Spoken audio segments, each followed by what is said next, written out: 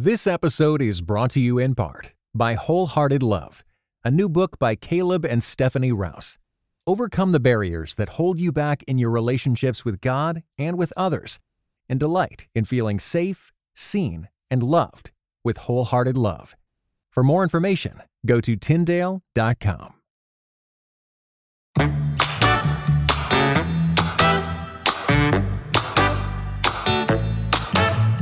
All right, everyone. Welcome back to another episode of the Worth Your Time podcast. I'm your host, Erica.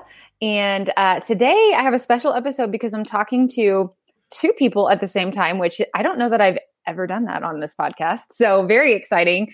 Angela Wheeler and Alicia Maldonado are here to speak with me. And I'm so glad to be talking with you today, ladies. So welcome to the podcast. Thanks for having us, Erica. Yeah, thank you. Yeah. So one of the things, and people that listen and know me will know what I talk about, generally speaking, which is faith and the church and faith in our modern day current lives, faith in politics, all of these things, culture that swirl around us. And my upcoming book and some of the things I've written about. This episode is brought to you in part by Beyond Ordinary Women Ministries, which prepares Christian women for leadership. At BOW, we believe that every woman is a leader because she influences someone. So, whom do you influence? Do you mentor a woman? Serve in the workplace?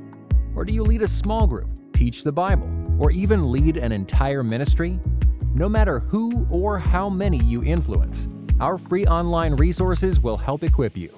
Our videos, podcast episodes, and articles from experienced women leaders will encourage you and perfect your leadership skills. They offer wisdom for dealing with ministry pitfalls, current biblical issues, health for your own soul, and insights for shepherding others well.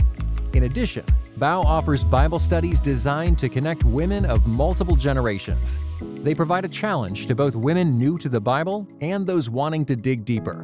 Be our guest and browse all of our free resources and low-cost Bible studies at beyondordinarywomen.org. Relate back to church hurt and people that have been through tough circumstances in the church or within religion and have overcome that or are trying to overcome that.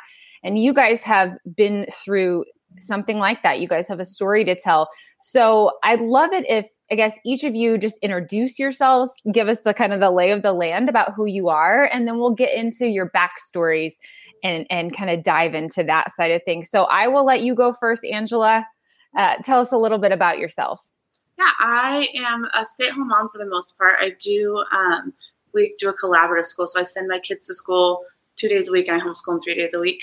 And then I am the director of the children's ministry at our church, and that consumes most of my time, just my kids and family and helping with the church stuff, yeah. And do you live in New York? I'm in Nebraska, Bellevue, Nebraska. Oh, totally not New York. Okay. Alicia, I met back in Wyoming ages ago. Okay, that's what I figured. It must have been the Wyoming connection. That's right. Yeah. Yeah. So. Okay. Alicia, tell us about yourself. Yeah. I'm in New York. I'm on the editorial board of the New York Post and have fun. I do a lot of our foreign policy stuff and freelance for other places as well. The Washington Examiner, Wall Street Journal, every now and then. Independent Women's Forum. I know that we share that connection, Erica. I'm a senior fellow there. So that's kind of what I do. Angela and I know each other, like we were just kind of referring to. We grew up together, in the same church environment. So that was kind of what brought us together for this project, because we talk about it, via text every now and then, and when things crop up. And yeah, well, you guys, you told me, Alicia, that you guys were interested in sharing your story, but it was kind of like, it is kind of a weird thing. Like, well, what's the best way to share it? And I think audio is a really good option. Sometimes writing isn't as powerful in terms of like a personal story like this. And also sometimes you get people that don't really read. Yeah, exactly. So you can share it multiple ways. But I guess, I don't know who wants to start, but maybe one of you or both of you can chime in. Give us what is this church? What is this background that you share? I'm so interested to hear Alicia. Like, I've been so interested to hear how your perspective on this. So I would love it if you don't mind going first. Sure. So I wish I could remember this whole phrase because they used to use it all the time, the pastors of this church that we kind of grew up in, which is an independent, evangelical, fundamentalist, King James Version only Bible reading. There was something else in there that they would throw in there about like fire and hell damnation or something like that. And this would be something that they would say at the pulpit all the time when they wanted like a hallelujah for reading the King James Version only of the Bible. So that's just off the surface. So, I mean, I've been trying to talk about this church experience for years, but it feels so hard to distill without sounding so bitter and caustic and maybe trite at sometimes, because I know we'll bring up some stories and examples. So I hope that, you know, the hope here is not to sound so bitter, but it was just such a very, I hesitate to say culty, but culty kind of environment. You know, you didn't have friends outside of the church. They completely discouraged that. So, you know, for a while we were going. Angela, you went to Lighthouse, right? The church school? Yeah, that's where that was those are actually the core memories that I have of the most dysfunctional aspects. Those are like the core, and it bled on after that. But yes, that's where we went together there. So that was the first church we went to. It was called Lighthouse Baptist Church in Cheyenne, Wyoming. And they also had a Christian school. So you really did, and it was big, I guess, big by Wyoming standards. I don't know at the time, which is to say not very big. But so we really were at church 5 times a week, 1, 2, 3, 5, 4 to 5 times a week. And then at school every day. Mm-hmm. So they really had kind of like this power over everything that you really thought and did. Mm-hmm. And so when I was a kid, younger, you're not really thinking about bigger things anyway. You know, you're just playing and rollerblading or whatever. And it wasn't until we had moved to the next church, which I don't want to jump too far ahead, but that I started thinking about, you know, the whys. And that was also get you in trouble too, because you weren't allowed to ask too many questions. But I don't want to be so, you know, if I'm jumping around too much or just, you know, story. So well, Angela, what would you want to add to that or say about what she's already said? Yeah, no, I agree. Honestly, that's very like the mantra the KJV, that whole thing. It gives you a little bit of like this. Oh, I forgot about that. This like reaction that you don't realize. I was reading through, I'm not going to get into your questions. I was reading through them and talking through them with my husband, who grew up in a similar, his wasn't as staunch as how I grew up, but we're talking through it and just all this stuff surfaces a little bit. And you're like, oh man, I forgot that was a thing. So yeah, that I honestly can't remember your question. I was so enthralled in what Alicia was saying. I'm sorry. Well, just, I guess like memories of how it was like, you know, what sort of structures do you remember and how does that sit in your mind?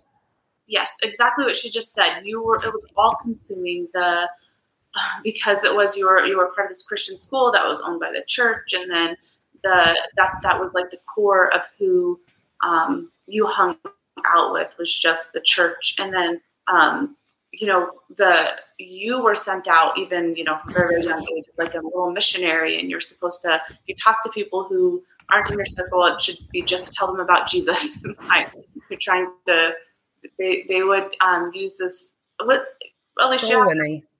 Do what? It would go soul winning. Yes, you go soul winning, put flyers on people's doors, and do anything you can to get them into the church, because the church, not Jesus, is what would save them from hell. It's like soul winning or also like soul hunting. Is what yes. And then they really would use the analogy of, I remember this so clearly. And I really am trying to be careful because, again, as I spoke with my husband about this, my family is still very much here.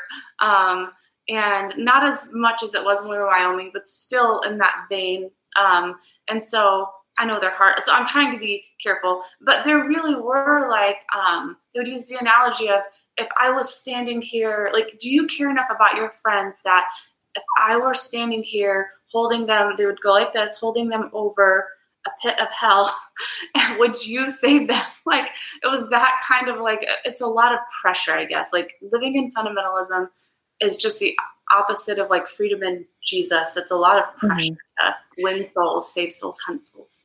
Yeah. So it's kind of like, I just had a thought and I totally forgot it, because I didn't grow up in that same kind of environment necessarily, but I completely resonate with this sort of like, it's my responsibility to save people from hell mentality. And I don't know that anyone specifically actually said that to me, but I sort of took it in that way, and constantly used to have guilt about not evangelizing to people. Like it was always like, I need to witness to them. I need to witness to them. And it was so much pressure. Like, I even remember, not to like totally trail off into my story, but you're just bringing up some memories for me. When I was in college and I did an evangelism project with a ministry, they had you, like, you were supposed to, like, I don't know, evangelize to a certain number of people per day. And like, there's a church here in town that I occasionally will attend. It's like our second church. We just like go because we're bored on Saturday nights sometimes. But it's like a mega church. And one thing I don't like about it is that they actually like have a tally of the number of people that have been saved on the wall. And I'm not saying like it's, I mean, great, but like, I just think it's weird. And I don't like the tallies, and I don't like the sort of that pressure that it's on us to do that, because we can't do that, you know? Well, yeah, that would be the thing that would always get me, is they would say, well, you know, I had the real privilege of leading this person to Christ, as if they had done any of it, you know, as if it was that, you know, Jesus saves, right? Right. But it was like, you know, they were putting a little jewel on their crown ahead of time. And you know, and the other thing about the environment we grew up in too is while they had a tally of sorts, you know, because they would talk about it all the time, you know, these individuals, I guess to be broad with a they, but then you wouldn't really hang out with these people until they'd become fully like you know? Right. So you would go to, I remember I would go on a Saturday bus route. When I first started, I was just going for the lunch, to be honest. But then, you know, then I was like, oh, you know, this is, you know, and then I started to really want to go because I liked meeting people. And I remember one of my bus routes was, you know, to hit the trailer parks in town. And, you know, so, you know, this is a poor side of town. People don't have, a lot of money, and, you know, and we'd walk in there with our ankle length denim skirts on, because there's rules about that too. And we'd be meeting people wearing pants, but inviting them to church, and then being kind of put off by them when they wore pants to church, because what do they know? So you guys were you required to wear skirts? Oh yeah, we didn't wear pants. I didn't wear pants till I was in the 8th grade.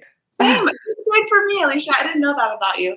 8th grade, we moved, and then so to go back just a little bit and give my family so much grace, my dad was saved out of like pretty rough living.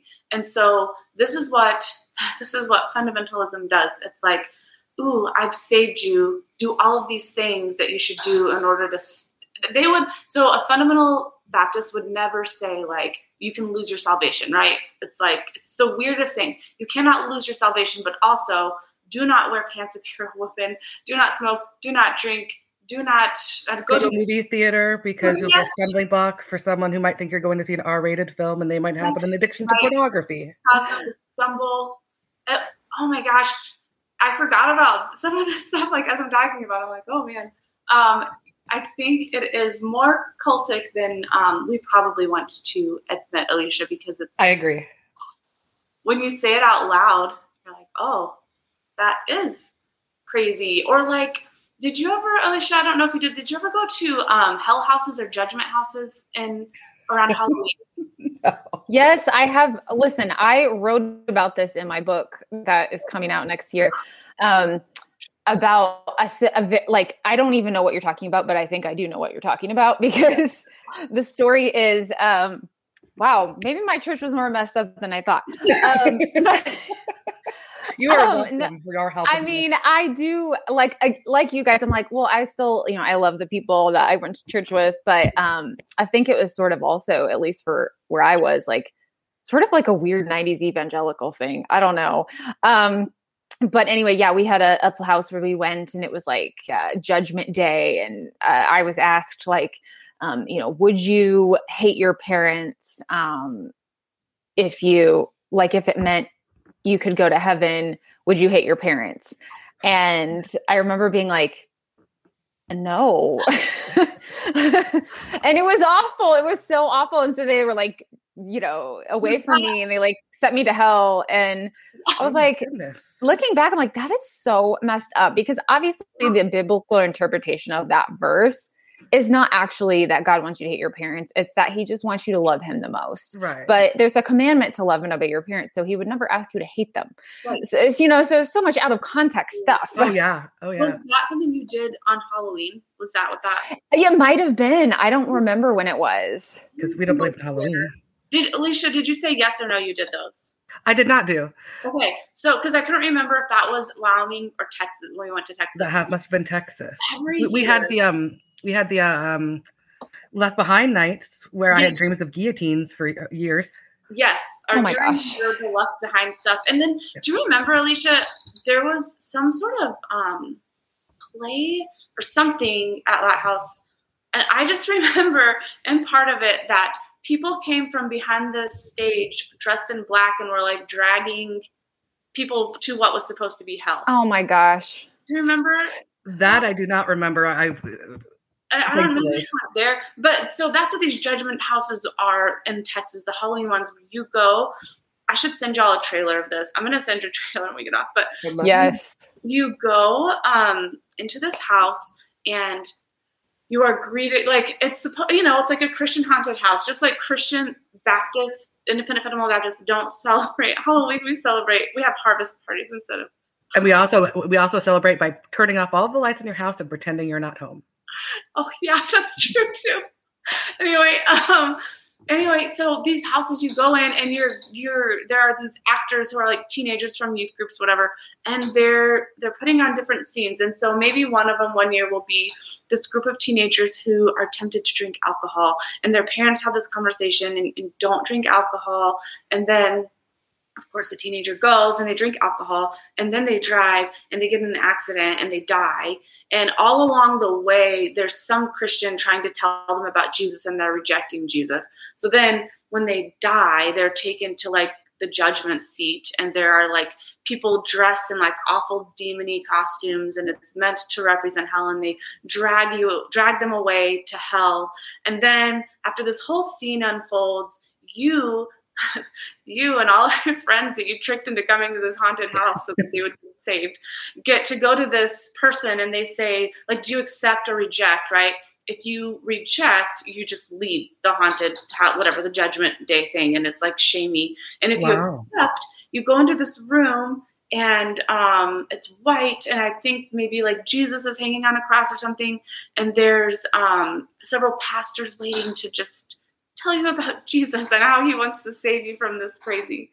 Anyway, I did not know that this was uncommon. I was at a Bible study the other night, and somehow hell came up, and they were like, how often, we're talking about our relationship with hell, and how often do you think about hell? And I was like, I think a lot, and I have a weird relationship with it.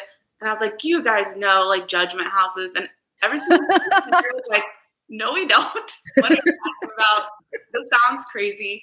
And I was like, oh, I guess it is crazy. Well, it's interesting as you are talking about it that I feel like I've been to more than one of those. Like every year. It's kind of coming back to me now. I've gone to things like that before. And I definitely went to there was some kind of event that I went to one time that I believe it was related to Piercing the Darkness.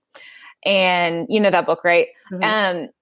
and it was all about spiritual warfare, and they just freaked me out. And I remember for like 2 years, I was afraid to sleep in my room by myself because I would constantly be picturing demons and angels fighting over my bed. Yep. And actually, sometimes that vision still gets into my head. Obviously, I sleep fine now, but it was very scarring. I think I was like 10. It's amazing how it's amazing to me, that there's three of us sitting here talking about things like this from childhood, and they are still so fresh in our minds as if they've just happened. And I think it's really powerful.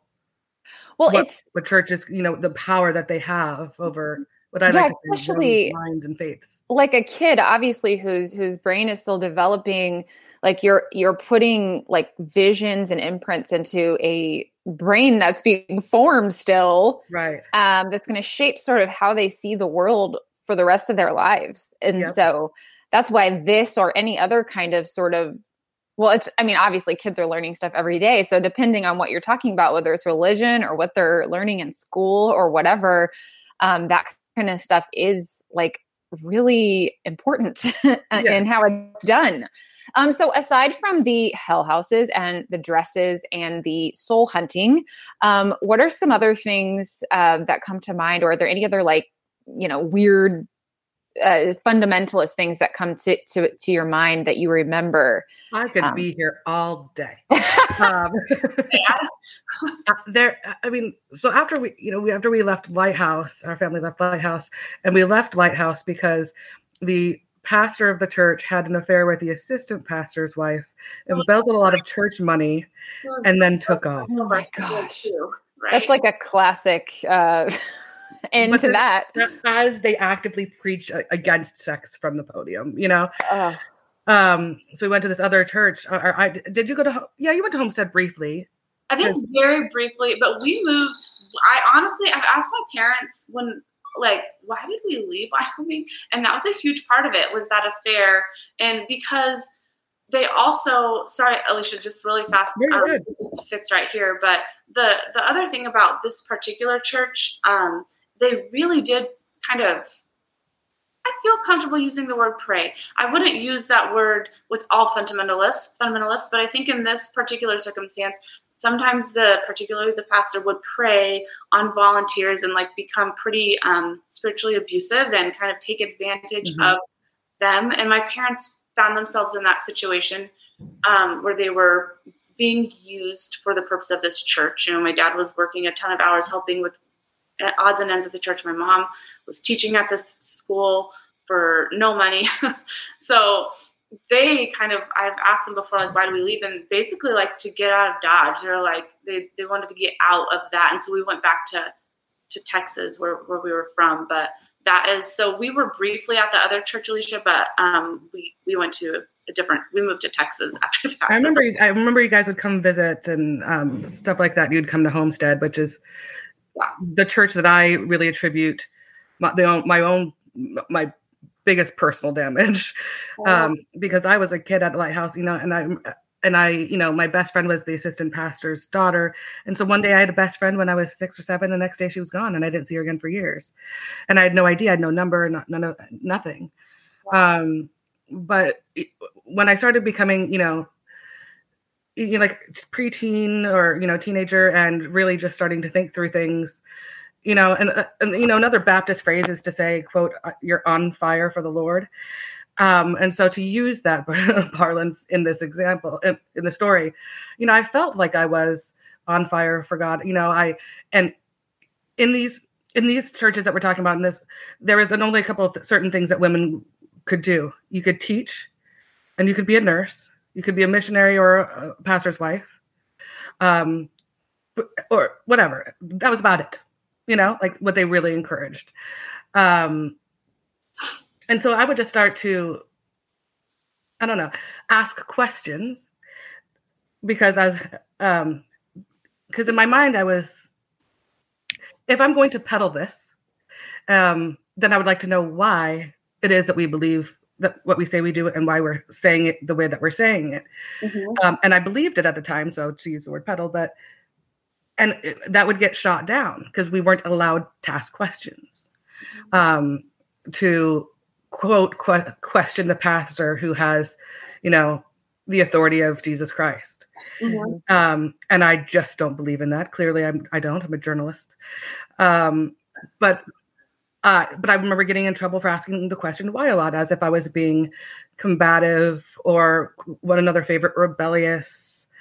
I had a friend, a friend's family. When I was 14 when we started going to the church, 13 or 14, and one of the founders of the church wouldn't let her children be friends with me and he told me years later that they said, in direct quote, that I was a rebellious boy, crazy slut. Oh my gosh. And I was like, well, I am wearing a dress that goes up to my neck and down to my ankles. I'm 14. What are you talking about?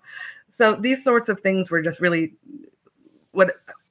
and that environment were really damaging for me. So not being allowed to ask questions. If you were a tomboy, as I was, then you definitely had to be segregated. The boys couldn't put their foot on the back of your chair, if you sat next to one of your guy friends in church, there was literally needed to be a Bible between you. Yes. These sorts of things. Wow. Sorry, did I go off on a trip? Did I just take off? Yeah. No, you didn't go off on a tangent. Is that what you're asking? Yeah. No, you were answering my question, which is telling me some of these weird, crazy circumstances and things that happen.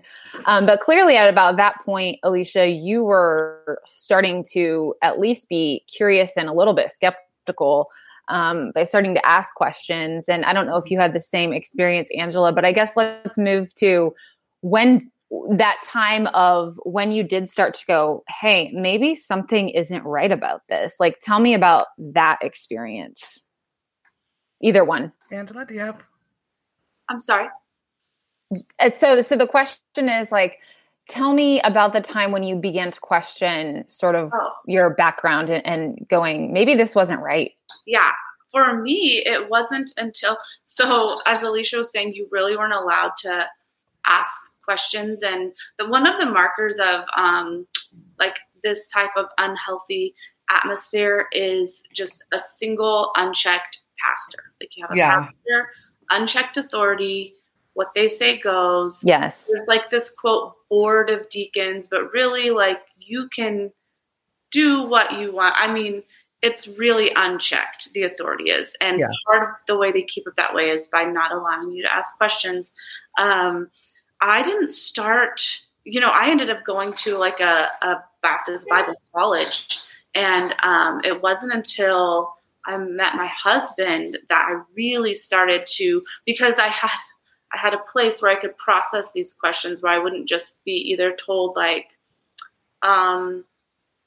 don't act because the interesting thing is that the Bible was always the answer, whether it was in context or not. Mm-hmm. So this is the reason, thou shalt not wear that which pertaineth to a man, KJV. That is why you can't wear pants. That's why a girl has to wear dress.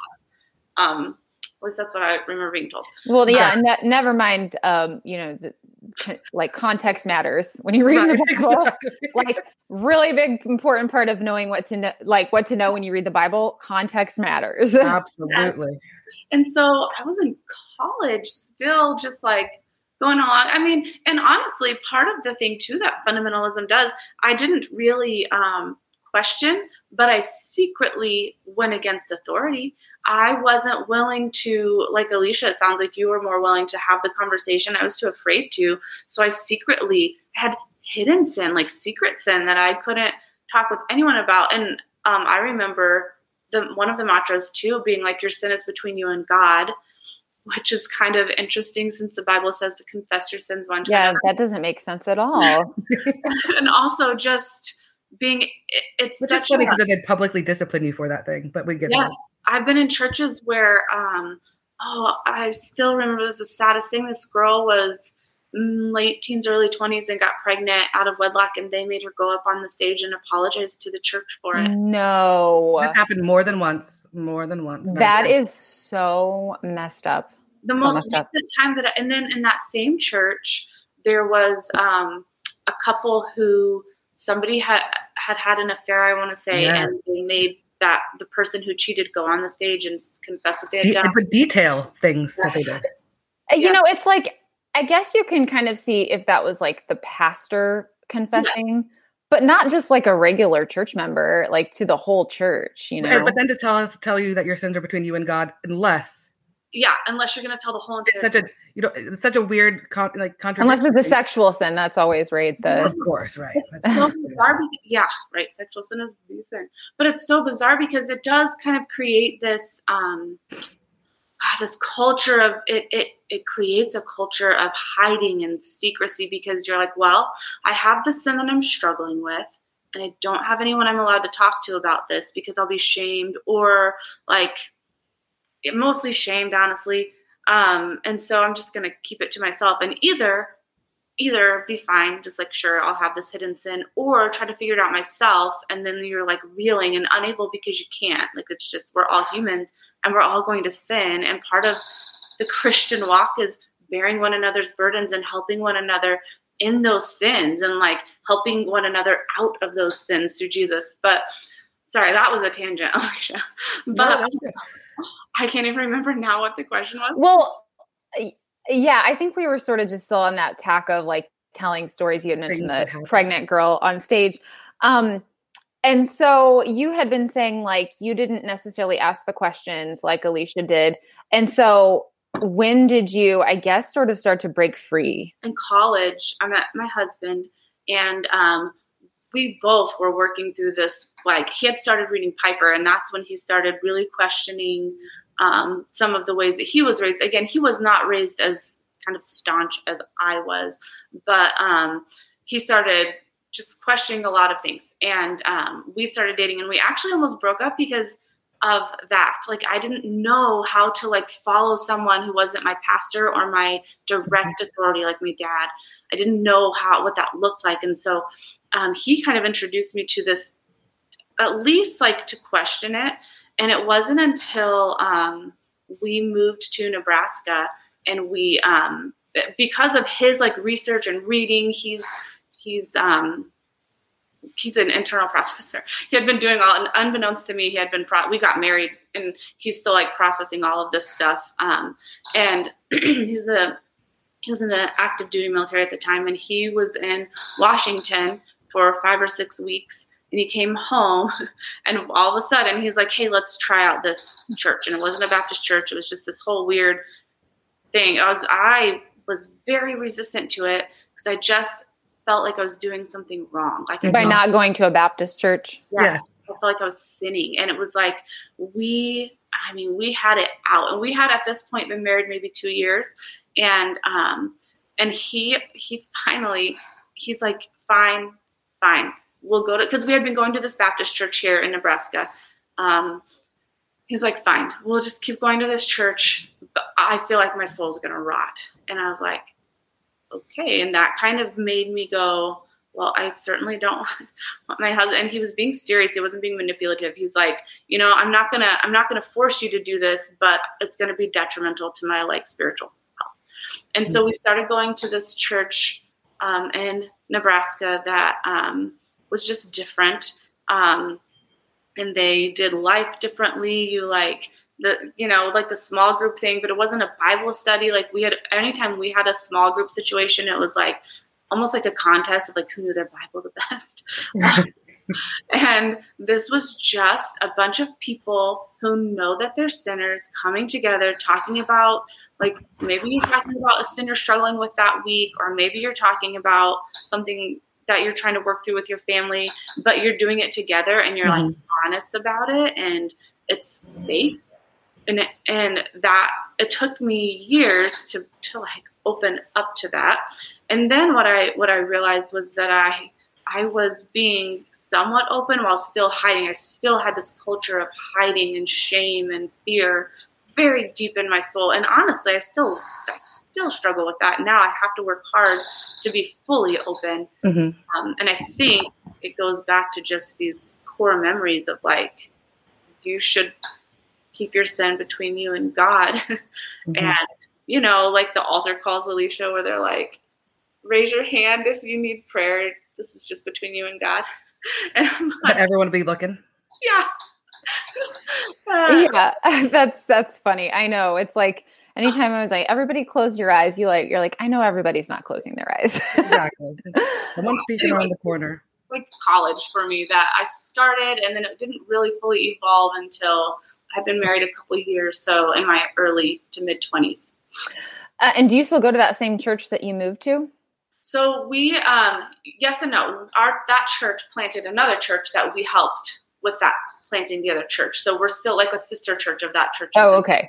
And that is in Omaha, and then what we planted is in Bellevue, which is like a suburb of Omaha. Okay.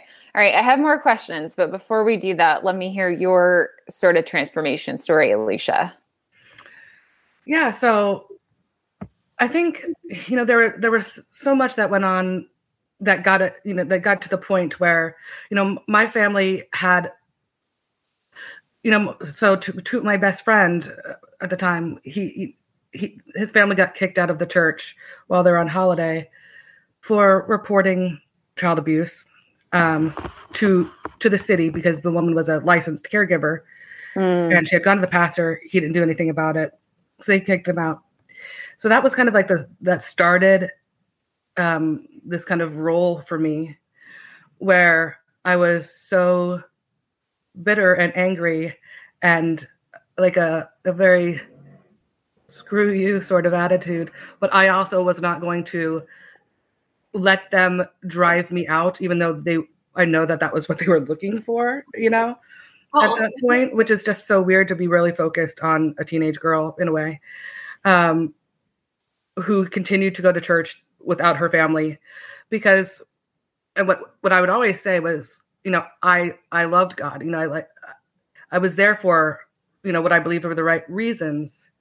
And I refused to let them drive me out just because they didn't like that I, listened to secular music or was friends with this family that they'd kicked out, all sorts of weird things. So I continued going for maybe a year by myself. And then I can't remember what the exact catalyst was, but I guess it must have just been a buildup. And then I went for about so bitter and angry about 10 years of really rejecting faith, religion, God at all. For about 10 or 12 years. So I was just going to ask, why did your parents stop going there? I wish I could remember exactly. I think my mother just got fed up and, I'll say this, I was going to mention this earlier, while Angela and I are talking about these environments in which we were raised, in my parent, it did not feel that way at home, even though those were some of the rules. My parents didn't get saved until they were, late 20s, early 30s, and they were in the military, and they happened to find, when you're stationed abroad and far away from everyone, they found like this little community in this church, this Baptist church, and they were really good people, as I'm told. And so because that's how they came to know Christ, they believed that was where they had to stay. And so when we got stationed in Wyoming, that's how we ended up in this Baptist church. But it didn't feel, my dad was in the military, so he would always be out in the field, he'd be gone for the weekend. So he wasn't at church with us most of the time anyway. So it was really, me and my two sisters and my mother. But my mom is a very ornery Brit. So we don't suffer fools that way in the same way. So I think she just decided that enough is enough. And the way that people spoke about, her children, I think would be one thing. And just that she just had enough with it, I think. Well, that's interesting to hear you say they felt like they needed to stay within the denomination that they were saved within, because I hadn't really thought about that. But that is one of the things that I have found is part of the problem with this, is that people feel so attached to their denominational ties. Mm-hmm. You see that a lot with the Catholics.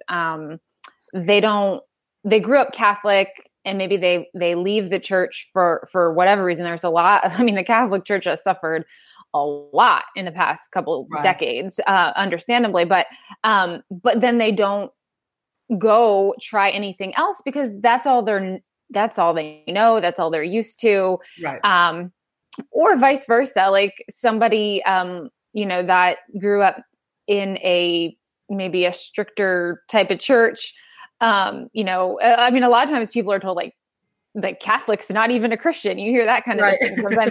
And so they would never even consider trying a Catholic church or trying a more liturgical type of church. And so that is one of the stereotypes or one of the sort of barriers that I really want to break in conversations is just like, my whole mantra is like, the church of your past is not the church of your future. It doesn't have to be.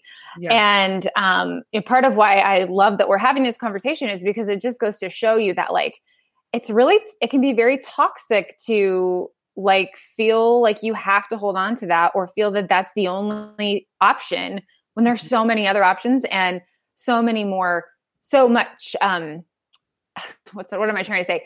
A healthier perspective is there, but a lot of people don't know that it's there. Right. So I want to be like, it's there, it's out there. So anyway, yeah, all that to say, my sister broke out of that too. To the Baptist, and now she's at, like a more non-denominational church. She's head of music there, or one of the heads of music there, and a richer, fuller, I would say faith or walk with the Lord. It feels more vibrant. She feels more free, as Angela was saying, more free in your faith, I guess, Yeah. So it sounds like you guys had two really different experiences. You kept going to church, but you switched to a church that you felt more comfortable with and like was really more aligned with what ultimately you wanted. And then Alicia, you left church completely. So that's interesting to me. So how did you come back? I mean, after all that time, what drew you back? Like after I graduated from college, I went to college in California. I moved back back to Wyoming for 6 months before I moved to the city. And I don't know, my dad and I would, there's two neighboring towns like 45 minutes away, one to Colorado, one to another part of Laramie. And we would, he would listen to like, Ravi Zacharias, whom I still love, despite all of these things that are coming out allegedly about him. Well, we didn't know back then. Which we didn't know. I read all of his books and there was still a line in it that utterly shattered me and was kind of like, the turning point for me, which is when he details, I can't remember which of his books it is, Jesus Among Other Gods or something, where he talks about his suicide attempt in the first, in the preface. And he says this line that still stands with me, so I love him for it. Such is the grace of a Christ who meets us where we're at. Mm-hmm. And that I remember sitting on the couch and just being utterly broken by that because I was so bitter and so angry. And I didn't know how to get over that. And it still took me many years after I kind of found faith, found my faith in God again to forgive these things. And then I remind myself when I talk about them that I've forgiven them. But I also think of, so it was basically, I think it was a bit of reading, doing a lot of reading. But I always think of, that C.S. Lewis quote, not necessarily that I was the most reluctant convert, but do you know that phrase where he talks about, you must picture me alone in that room in Magdalene in his college, night after night, feeling whenever my mind lifted for a second from my work or from my study, the unrelenting approach of him whom I so earnestly desired not to meet. And he goes on and he says, so he finally gives in and he kneels and he confesses that God is God. And he said, but what I didn't see then, and I might bastardize this quote, but what I didn't see then, what is now the most shining and obvious thing, it's the divine humility that will accept a convert even on such terms. Yeah. The prodigal son at least walked in on his own 2 feet.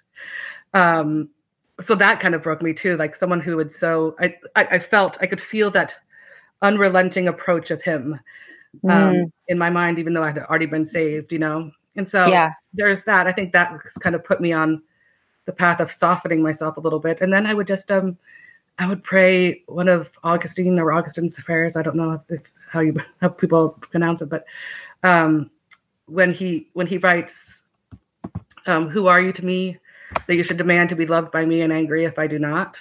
Say unto my soul, I am thy salvation. Say it so I can hear it.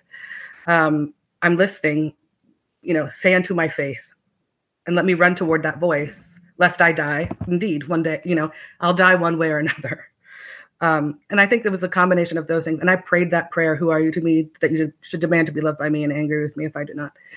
Say to me, I am thy salvation. I would pray that over and over and over again until I believed it. Wow. I remembered that I believed it, Yeah.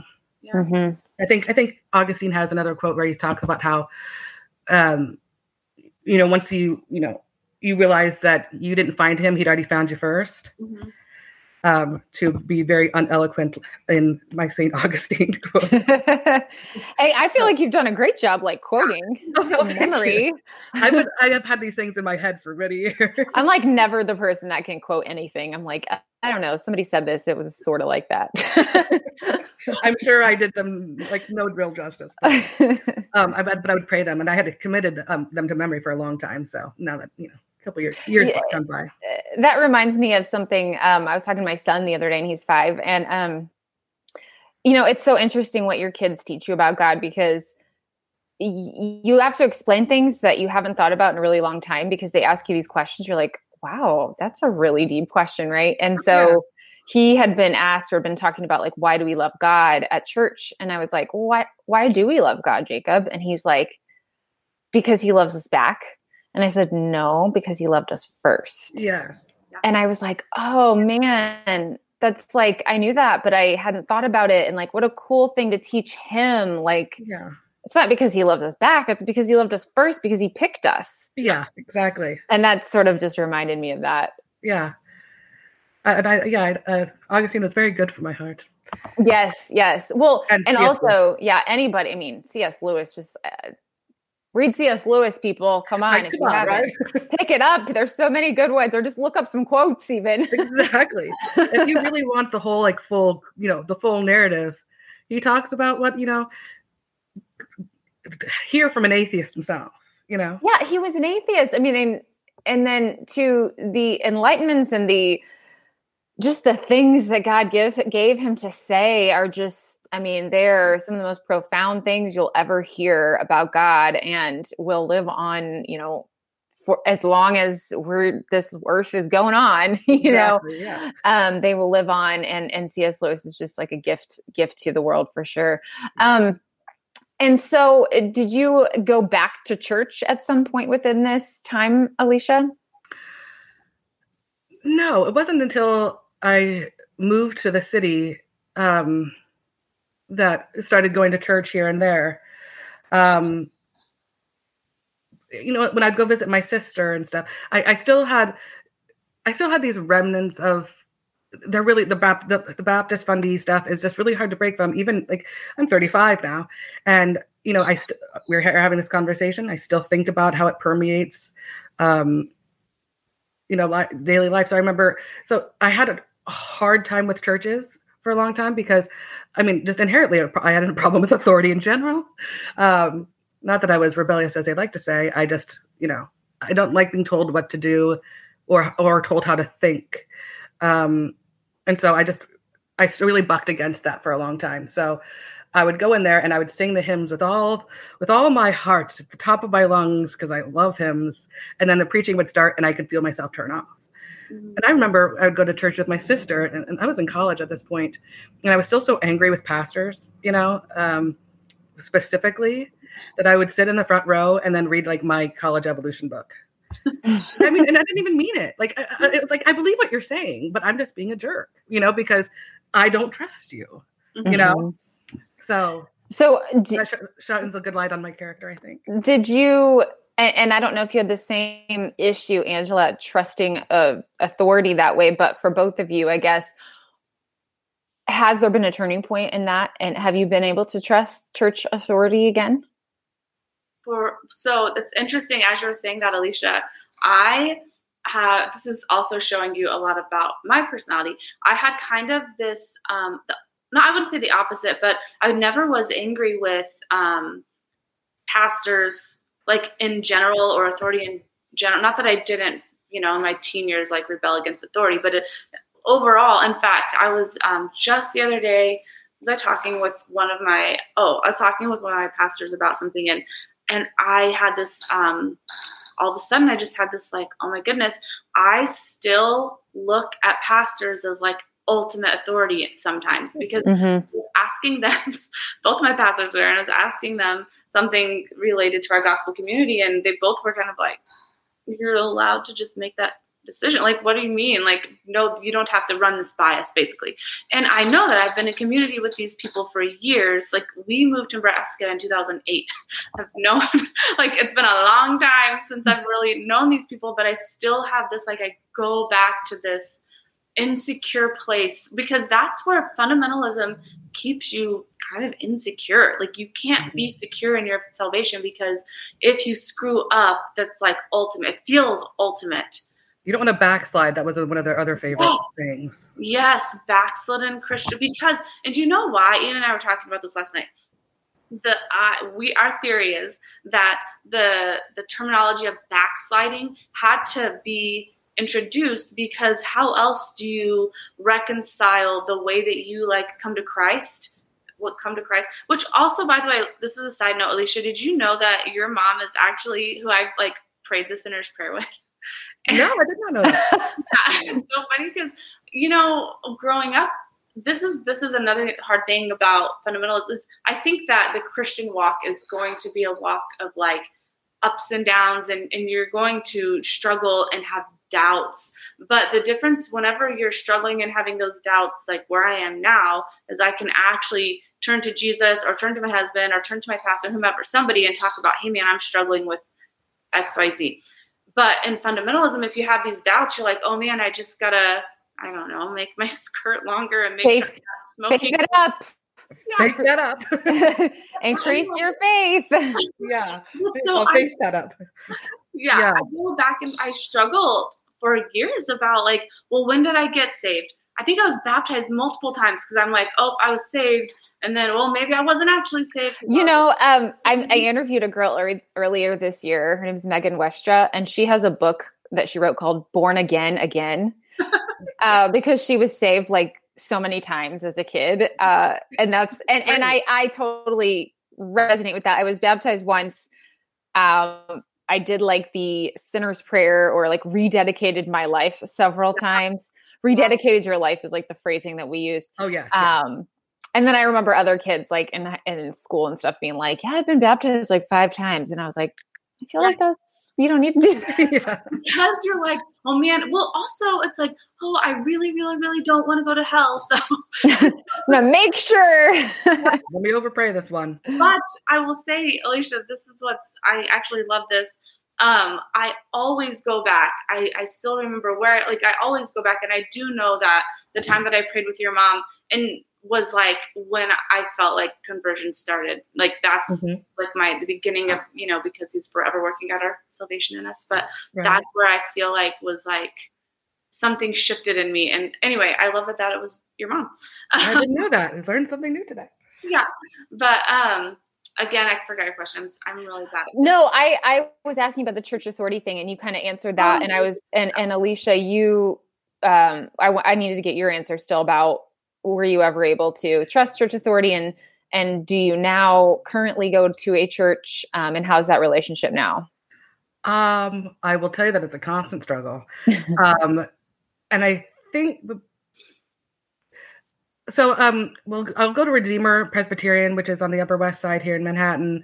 Timothy Keller's church. He founded. Yeah, I was like, Tim Keller, what? That is not a reason to go. I'm just kidding. I love him. I just finished one of his books. He has so many. I love Tim Keller. I love the way that I don't go all the time.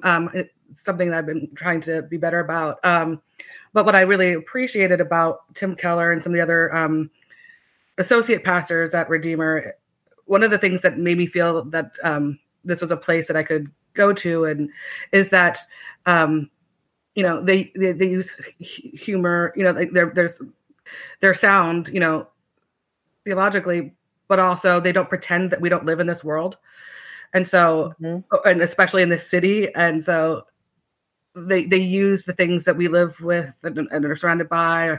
A Britney Spears lyric that that you can use to point, you know, back to God's goodness or, you know, existence. But I still struggle with that.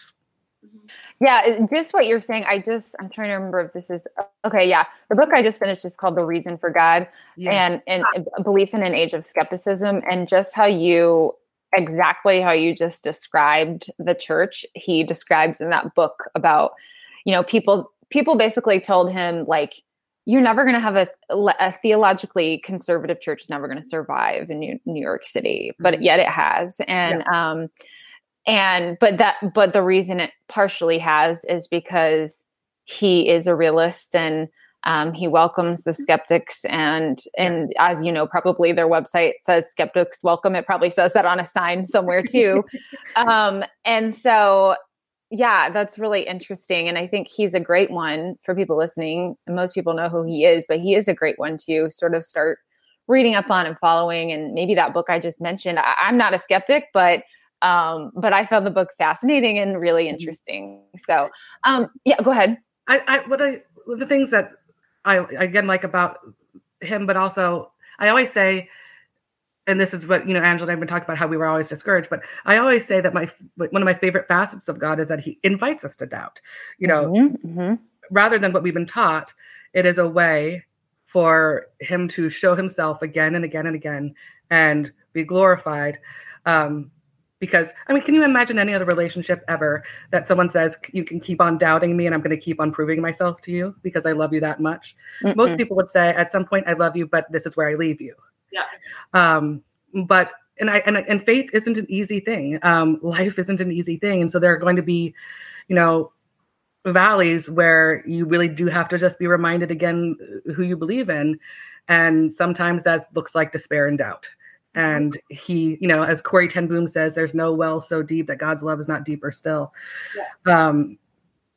So I think that it's a travesty to really kind of poo-poo that, to put it, lightly. Mm-hmm. And so I like that, that Redeemer kind of created a place for people like that. Yeah, and definitely. Anyone who can quote Lord of the Rings all day long, I'm down for. Is that what he does? Oh, he loves Lord of the Rings. Okay. I was going to say, I wouldn't do well with that because I've never seen it, but don't hate. I know J.R. Tolkien and C.S. Lewis were besties. Yes. Okay. So I guess we're going to kind of round out the conversation here, but okay. So given where you guys are now, and Angela, we can start with you. You have obviously found a church community and a faith that you believe in and want to stick with. So I guess, tell us where you are now in your faith and why you felt it was worth really the pursuit to remain connected to God. Yeah. So I'm in a really thankfully good place in my faith right now. I feel confident most days.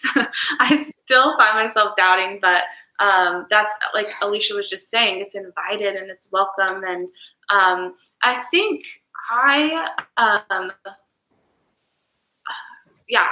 so I'm trying to be careful and kind and thoughtful of people, because the fundamentalism is still like a really big thing. And I think you don't know that you're in it until you're out of it. And then you look back. And so I just have so much grace. And also I think that God uses broken people and broken theology and broken things to, fulfill his plan and his purpose. And I think that's what's happened here, is that this was, this bus route that I make fun of because it's it sounds crazy now, is what got my baby brothers into the church, and then what got my mom and dad eventually into the church, and how they became Christians. And I find myself both frustrated with the way that I feel like they kind of got sucked into that, and they didn't have the tools to fight it, but also so thankful that God chose to that's the path that he chose.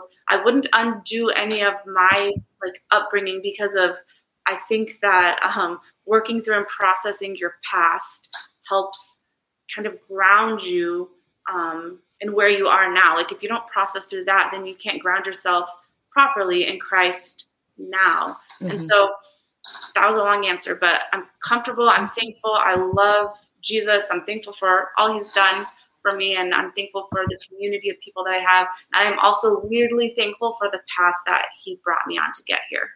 Yeah. That's awesome. And I guess, well, okay, I got one last question, but I want Alicia to go first, and then I'll ask you both the last question. So Alicia, tell me about, sort of where you are now. I know you a little bit described it earlier, but maybe you can expand on that. It's just, it's an everyday, what Luther says, what will you do in the mundane days of faithfulness? And I think about that a lot. So every day is how do I be faithful? And so I think I'm just trying to be more prayerful. Try to, actually, Keller always says, luckily we have a one way, we have a straight avenue up to talk to the author of all things. So why don't we do that? We wouldn't ignore our family, So I try to remember that and try to be faithful, even in the mundane. So I guess that's kind of where I am. And, yeah. And I mean, I think that's such important thing to remember, because most things are mundane, and one of the things that I have talked about in the past, related to my first book that I wrote, Leaving Cloud 9, is the luxury of the mundane. When we have mundaneness, actually, that's a blessing, because the opposite of that could be trauma. It could be tragedy, and so I think that sometimes is a good thing to keep in mind. But you're right, like most things are mundane. And, you mentioned earlier being on fire for God is something your church said. And I've heard that too. And the thing is like, we're not always going to be on fire for God. And most times we're not going to be on fire, whatever that means. We're not going to be on the mountaintop all of the time. So it's in the going to church and the prayer and the faithfulness every day that like our faith is slowly, I think, built up, and a foundation is there. And we do get to know God better little by little, just by remaining faithful that way. So I think that's something people forget sometimes. Yeah. I'm sorry. No, go ahead. I just, I guess I just read a ton. And so I put these things into my brain to remind myself, much eloquent, speakers and stuff. But I often think too, when I reflect on this whole, church journey to, I feel like The Bachelor's ruined the word journey, but, but, because I used to focus so much on the people, right? So I always try to remember, what Lewis says, the hardness of God is softer than the kindness of men, and his compulsion is our liberation. And so I try to live in that space too of, this is freedom. So girl, you got the quotes, man. I need to have a memory bank like you do. I could not quote like that. I'm so jealous. So the last question I want to just ask you guys is, a message that you might have for someone that has been through similar things that you've been through, that is maybe they are not where you are now and they're just sort of overcoming it. They're just sort of recognizing the fundamentalism where they have become callous to faith because of what they went through. Like, what would you say to them as encouragement or just advice? I think kind of what I touched on a little bit ago, just like that God has a bigger plan for you. Like God has good things in store for you. And I mean, I think the terminology of like walking away from God is interesting to me anyway, because if he has you, he has you. But I do think that, I was also going to say there were two resources that were really helpful. I forgot about whenever I first started kind of processing this other. One of us is called The Gospel Centered Life. And then the other one is Sonship. And I can't remember. I know Bob Thune and Will Walker did The Gospel Centered Life. And I'm trying to think of Sonship. It's like World Mission Organization, I think. But those were just super helpful because it just kind of really on a very basic level takes you through, like, I don't know if you've heard of the cross chart, but these different simplified ways of understanding the gospel, especially if you've got it ingrained in your system in a pretty broken way. It helps with the undoing. And then Sonship just talks about like your relationship with Christ, that he sees you as daughter or son. And those were really, really good for me. So I would just encourage anyone who might be tempted to just throw their hands and give up to persevere and like trust that God is good and that he has good things for you and that he uses broken things and broken people all the time to bring people to himself. Brokenness isn't a mistake. It's not the absence of God's goodness. Amen. Yeah. I would say, to people like me, I suppose, ask questions, get angry if you have to. To quote Mumford & Sons, it's all right, take it out on me. I feel like God says that, So, get angry, ask questions, and take it out on God if you need to, because he'll be there, and he'll be there. And he'll redeem you again and again. So, yeah. He'd rather you get angry than walk away. Exactly. Yeah. Okay. And yeah, that's such a great point. I think people I think maybe have the perception that you can't get mad at God or something. Right. And still believe in him and still be a Christian. Yes. Yeah. But like you can, and we see that in the Bible, Job. People getting upset with God all the time. And him, what even in the Bible. Yeah. In Job, when Job's friends have to, God punishes Job's friends, but not Job. And toward the end, and they say, why? And he said, because he brought his anger to me, which is a poor paraphrasation of that scripture. But, he ultimately rewards Job for, lamenting and really railing right at God's face. Like, why are you doing this to me? I have not done anything to deserve this. I am faithful. And he said, he brought his anger to me. Yeah.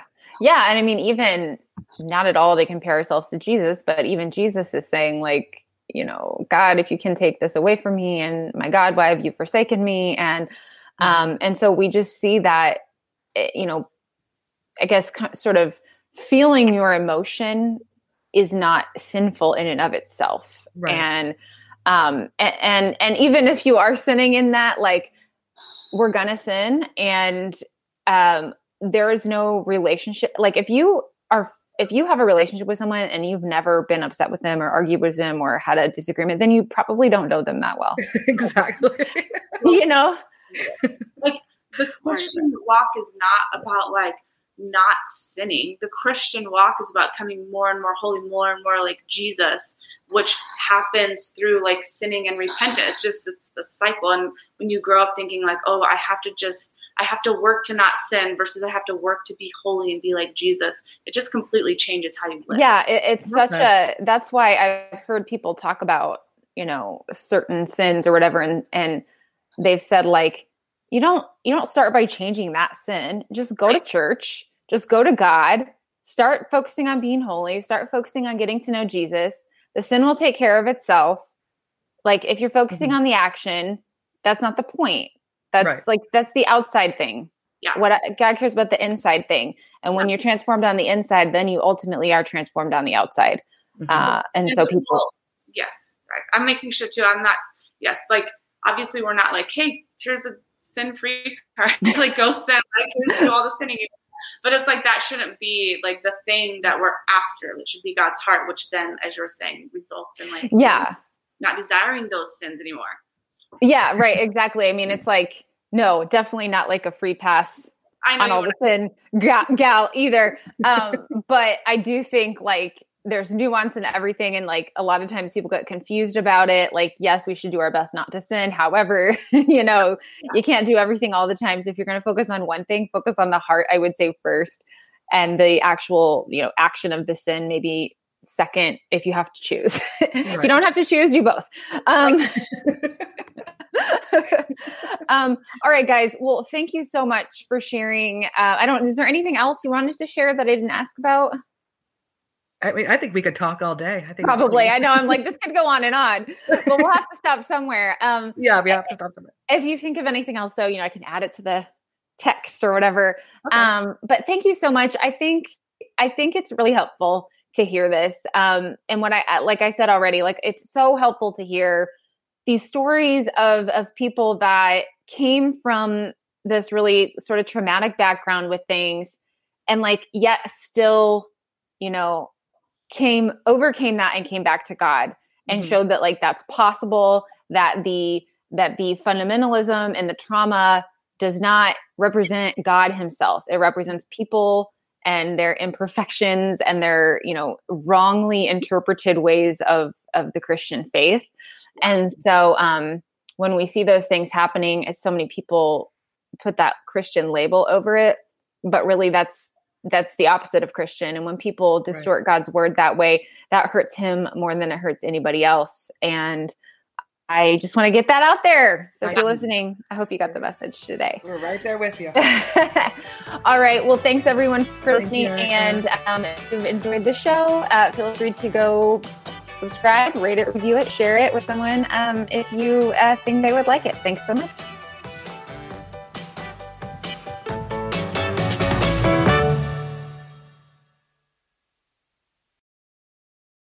This episode was brought to you in part by the Table Podcast at Dallas Theological Seminary. Listen to rotating hosts discuss issues of God and culture to demonstrate theology's relevance in everyday life. Find it on your podcast app. For videos and more, visit dts.edu/podcast.